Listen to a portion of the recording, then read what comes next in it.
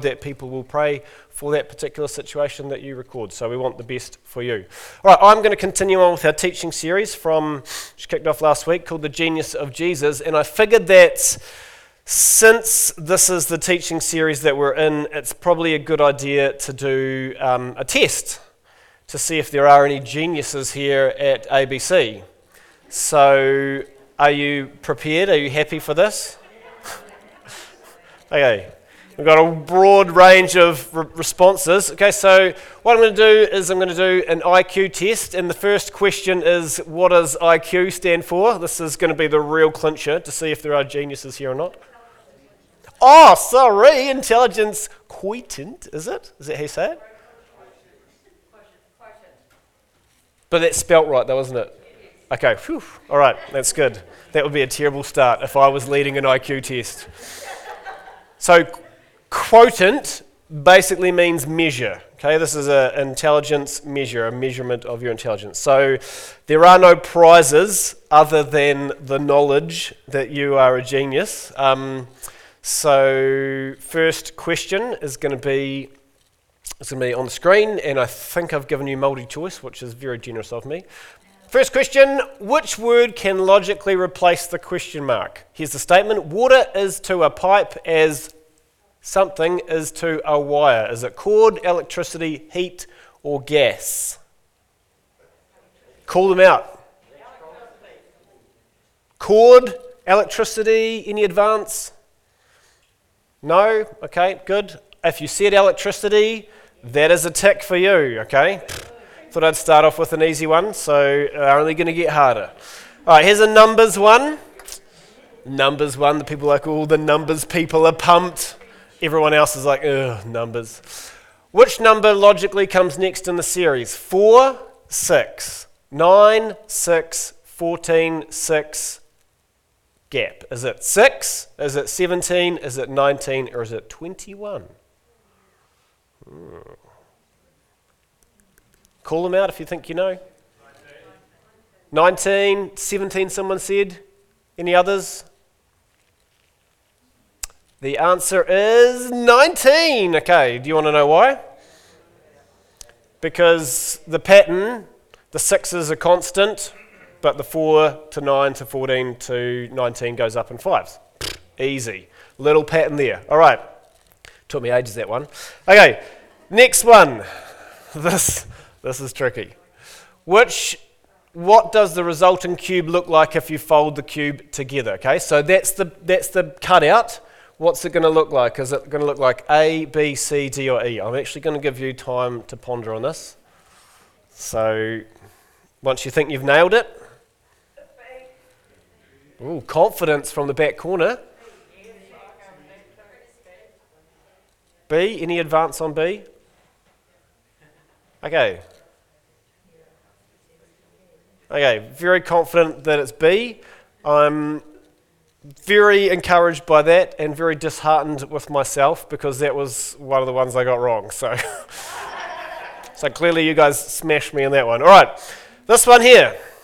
Casey has to move 23 huge boxes using from his truck to the loading dock. His forklift can only hold 3 boxes at once. This is clearly a very real-world problem. How many times does Casey have to visit the loading dock? 5, 6, 7, or 8? 8. Okay. Jenny, you happy with 8? Yeah, good call. It is 8. All right, good one. Because, I don't know, some sort of thing to do with maths. I'm not sure about the answer to that. All right. Number 5, which of the shapes below can be composed from the loose parts? So you've got those little loose bits there. What do they make together, A, B, C, or D?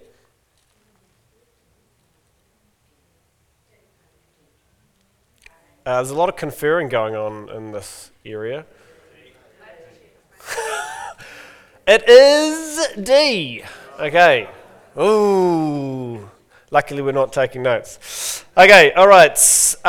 Number 6. Are there 53 letters in the sentence? Yes or no? Look at you all counting. Okay, that wasn't actually a legit question in the IQ test.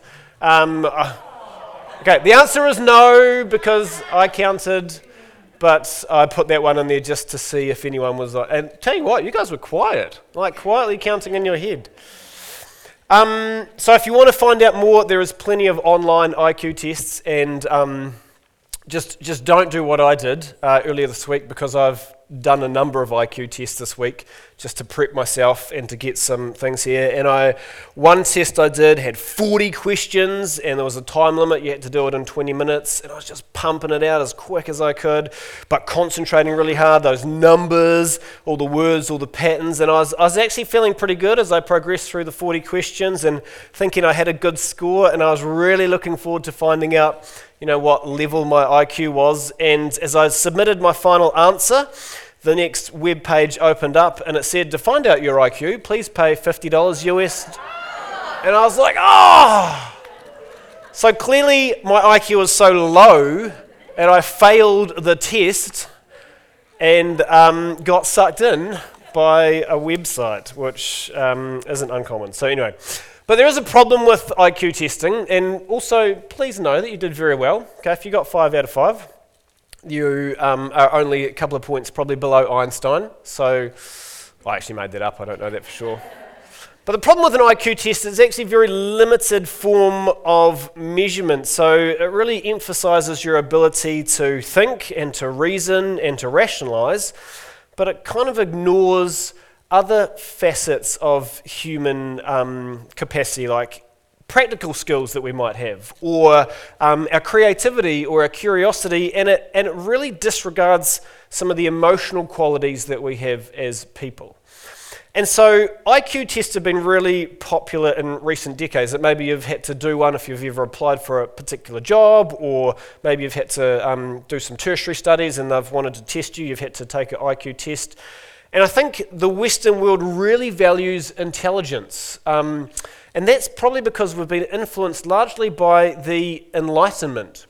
So if you're not sure what that was, it was an intellectual movement across Europe during the 17th and 18th centuries, and mainly driven by scientists and philosophers. And they believed that the highest end of humanity was to think deeply. That was the goal of being human, to think deeply. And please know there's nothing wrong with using the brain that God has given you. And clearly you've all got a very good brain. But in the pursuit of rational thought, a lot of these Enlightenment guys, a lot of these academics kind of disregarded the value of emotions and feelings.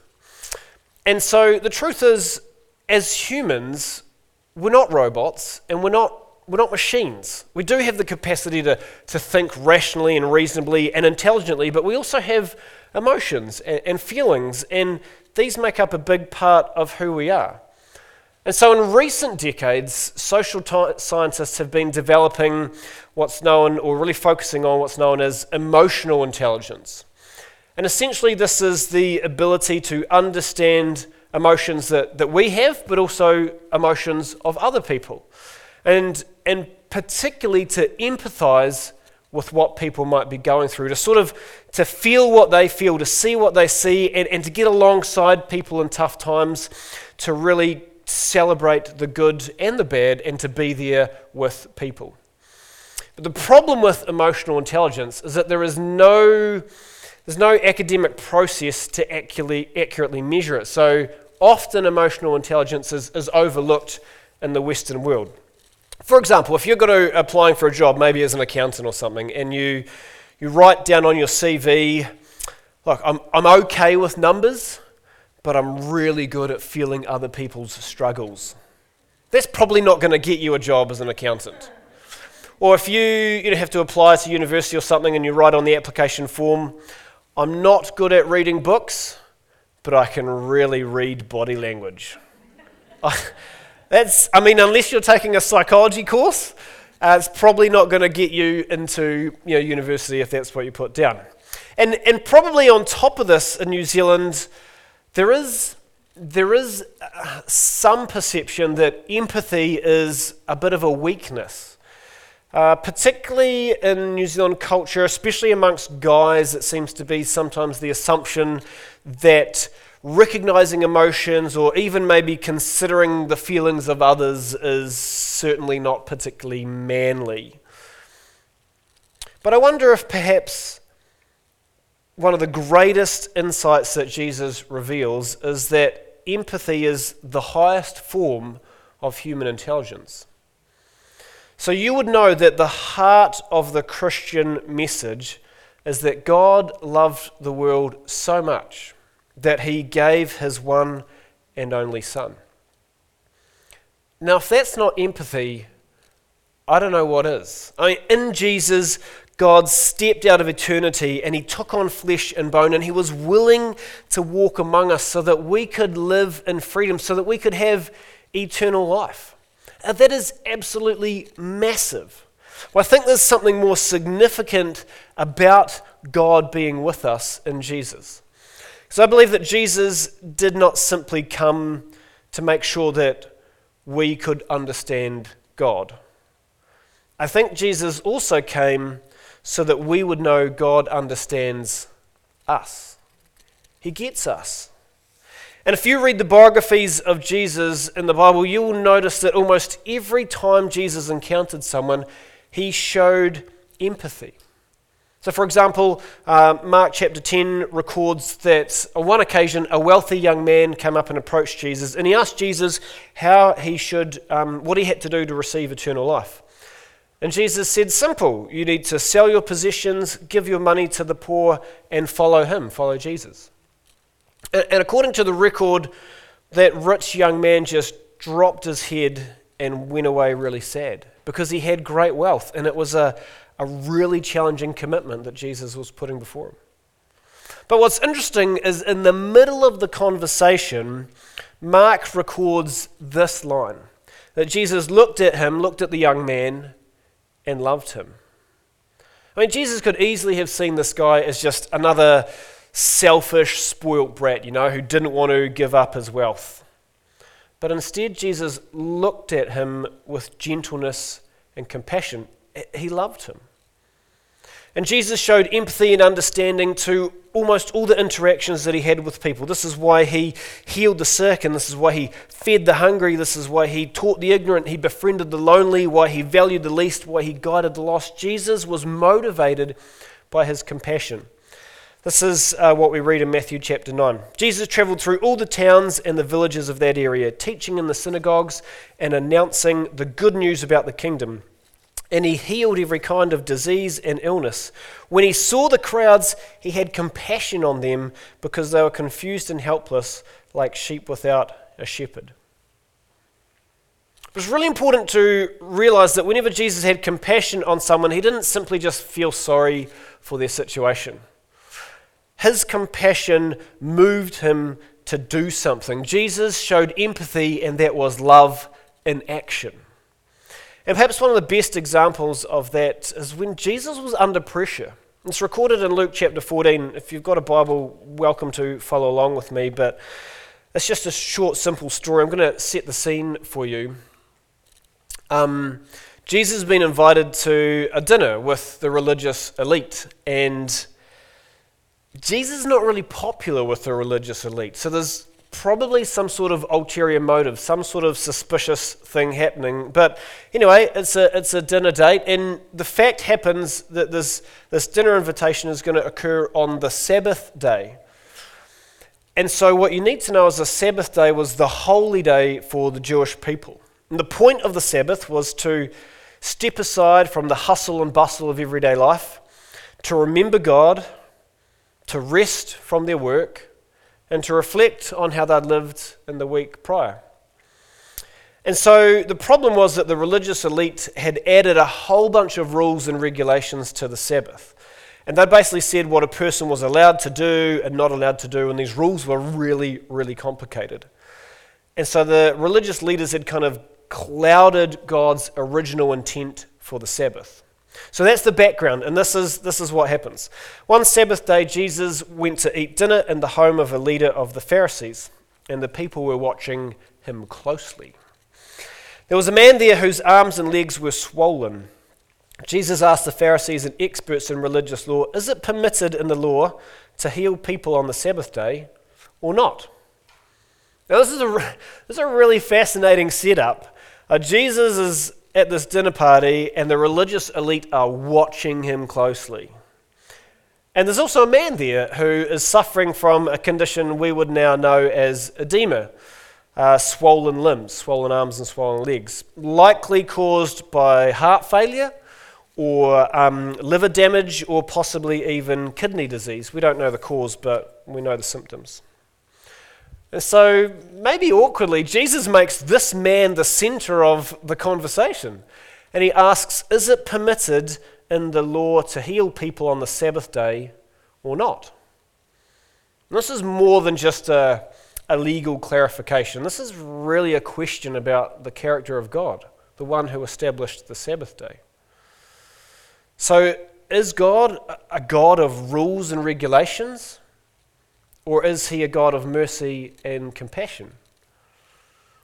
Is God a God who just sits back and is sort of distant and detached from people's suffering? Or does he reach into someone's situation and show love in action? You'd think that the religious leaders would have an answer to this simple question. They would be willing to share their thoughts. I mean, they were considered the intellectual elite of the day. Their very status in society was based on their authority to interpret and understand the mind of God. So they should be able to answer, right? When they refused to answer, Jesus touched the sick man and healed him and sent him away. You know, that silence must have been deafening. Jesus asks a very simple question, and no one can give him an answer. And so Jesus does what Jesus was always going to do, and he heals the man from his sickness. You know, I don't know, maybe you think this too, but I wonder why that sick man was even at the dinner party. Could it be that the religious elite had brought him in as a patsy, as some sort of pawn in their game to try and trap Jesus? I mean, if that was the case, it's very likely that the religious leaders expected Jesus to heal the sick man, and then that would give them something to criticize him for. And so it's a really sad irony that those religious leaders knew what should be done. They knew that that man should be shown compassion, but they were unwilling to do that themselves. And instead, Jesus did what was required. He had compassion. He did the good that needed to be done, regardless of the time or even of the day. And I wonder if over the years the Christian church has sometimes fallen into that same trap that those religious leaders were in 2,000 years ago.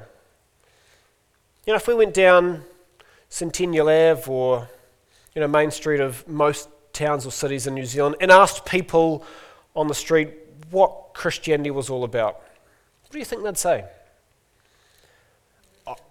I think they'd say religion. I think they might say money. I think they might say power or privilege or abuse. And you've probably read or seen some of those recent news articles, prominent churches in New Zealand, Australia, and around the world where it does seem to be that's a big focus. I don't think many people would say Christianity is all about loving God with your heart and soul and mind and strength, or loving your neighbour, or loving your enemy, or even caring for orphans and widows in their distress. And I think maybe the Enlightenment has influenced our society, but also influenced the church. Because often Christians believe that having knowledge about God, being really well informed about the Bible, is a sign of a mature Christian. And so don't get me wrong, the Bible is essential for Christian life. We need to read it, study it, meditate on it, wrestle with it, and apply it to our lives. There is timeless truth in this book, in God's Word. But knowing God is not exclusively about absorbing information. To know God is to experience intimacy with Him, to think like Jesus, to to speak like Jesus, to act like Jesus, to feel like Jesus. And that's why God's influence in our lives is always worked out in very practical ways. Look at this list of attributes, commonly known as the fruits of the Spirit. But God's Holy Spirit produces this kind of fruit in our lives: love, joy, peace, patience, kindness, goodness, faithfulness, gentleness, and self-control. There is no law against these things. You know, these are not intellectual characteristics that just sort of stay in your brain. These have to be worked out in our actions. We think this, we speak this, we do this, we feel this. And these are the qualities that Jesus showed to the people he met. That rich young man, the man with the swollen limbs, the crowds, the countless others, they experienced the empathy of Jesus. And you know, I think 2,000 years later, our world needs to experience the empathy of Jesus. You know, we are starting to come out the other side of a global pandemic, thankfully. It's clear, though, that some of the health problems are going to have some long-term implications, not just in New Zealand, but around the world. But maybe even more significant than that is some of the social disruption, some of the social division, some of the social disconnection that people in New Zealand and around the world have felt. And then you chuck in a whole bunch of other issues: inequality, racism, conflict, corporate greed, climate change. You know, the world's a pretty messy place. And that's just globally. Now, we haven't started to think personally. We've all got stuff going on with our family, our friends, our workmates, neighbours, whatever. There's a lot happening. And so while I think that empathy is not only the highest form of human intelligence, it could be our greatest sign of strength. Because if you've ever had to bear the burden of another person, that takes great strength of character. If you've ever had to carry the wounds of someone who is suffering, you know that takes depth of maturity. And I think of people who have nursed someone through a terminal illness, or someone who have had to care for another who is facing mental health challenges. Maybe you're a parent of a rebellious child, or you're a middle manager who's always got to patch it up with the workers after the boss just goes on a rage. Maybe you're a teacher who volunteers your time to tutor a struggling student, or a missionary who is working in the slums just pushing back against poverty, or a counsellor who walks with a couple in the midst of their marriage difficulties, or a worker on the front lines who has to deal every day with angry clients and angry customers. You know, showing empathy in those situations is really tough. And many of you here, or even listening online, have been in those tough situations, and you've got difficult people in your life. At work, at home, in your extended family, school, on the street. You know, showing empathy and compassion to those people is sometimes really hard. So I want to commend you for your strength. I want to encourage you to continue to show empathy, understanding to that wild teenager, compassion to your frustrated boss, grace to your cranky neighbour. You know, you don't need to have an IQ, a high IQ, to show empathy. All of us are capable of caring. Theodore Roosevelt was one of the greatest presidents of America. He received the Nobel Peace Prize in 1906. And he said this: people don't care how much you know until they know how much you care. And I wonder what it would be like if the empathy of Jesus infused and influenced all our relationships. Even those prickly people that we know, we were able to show a little bit of understanding to. So I do just want to give you a simple challenge, and it's this: to think of one person that you could show empathy to. I'm not asking you to become their best friend, okay, but just someone that you could show a little understanding to, maybe some compassion, maybe a little bit of grace about where they're at. Because here's the thing, if you do that, my guess is that not only will your emotional intelligence be improved, but some of the genius of Jesus' empathy will rub off on you. Because when we show empathy to others, that's when we are most living and loving like Jesus. Let's pray together. God, we are thankful that through Jesus we can begin to understand you, and it blows our minds that you want to understand us. We're grateful that Jesus is our guide and our example for showing empathy. We just ask that he would help us, he would strengthen us, he would give us that insight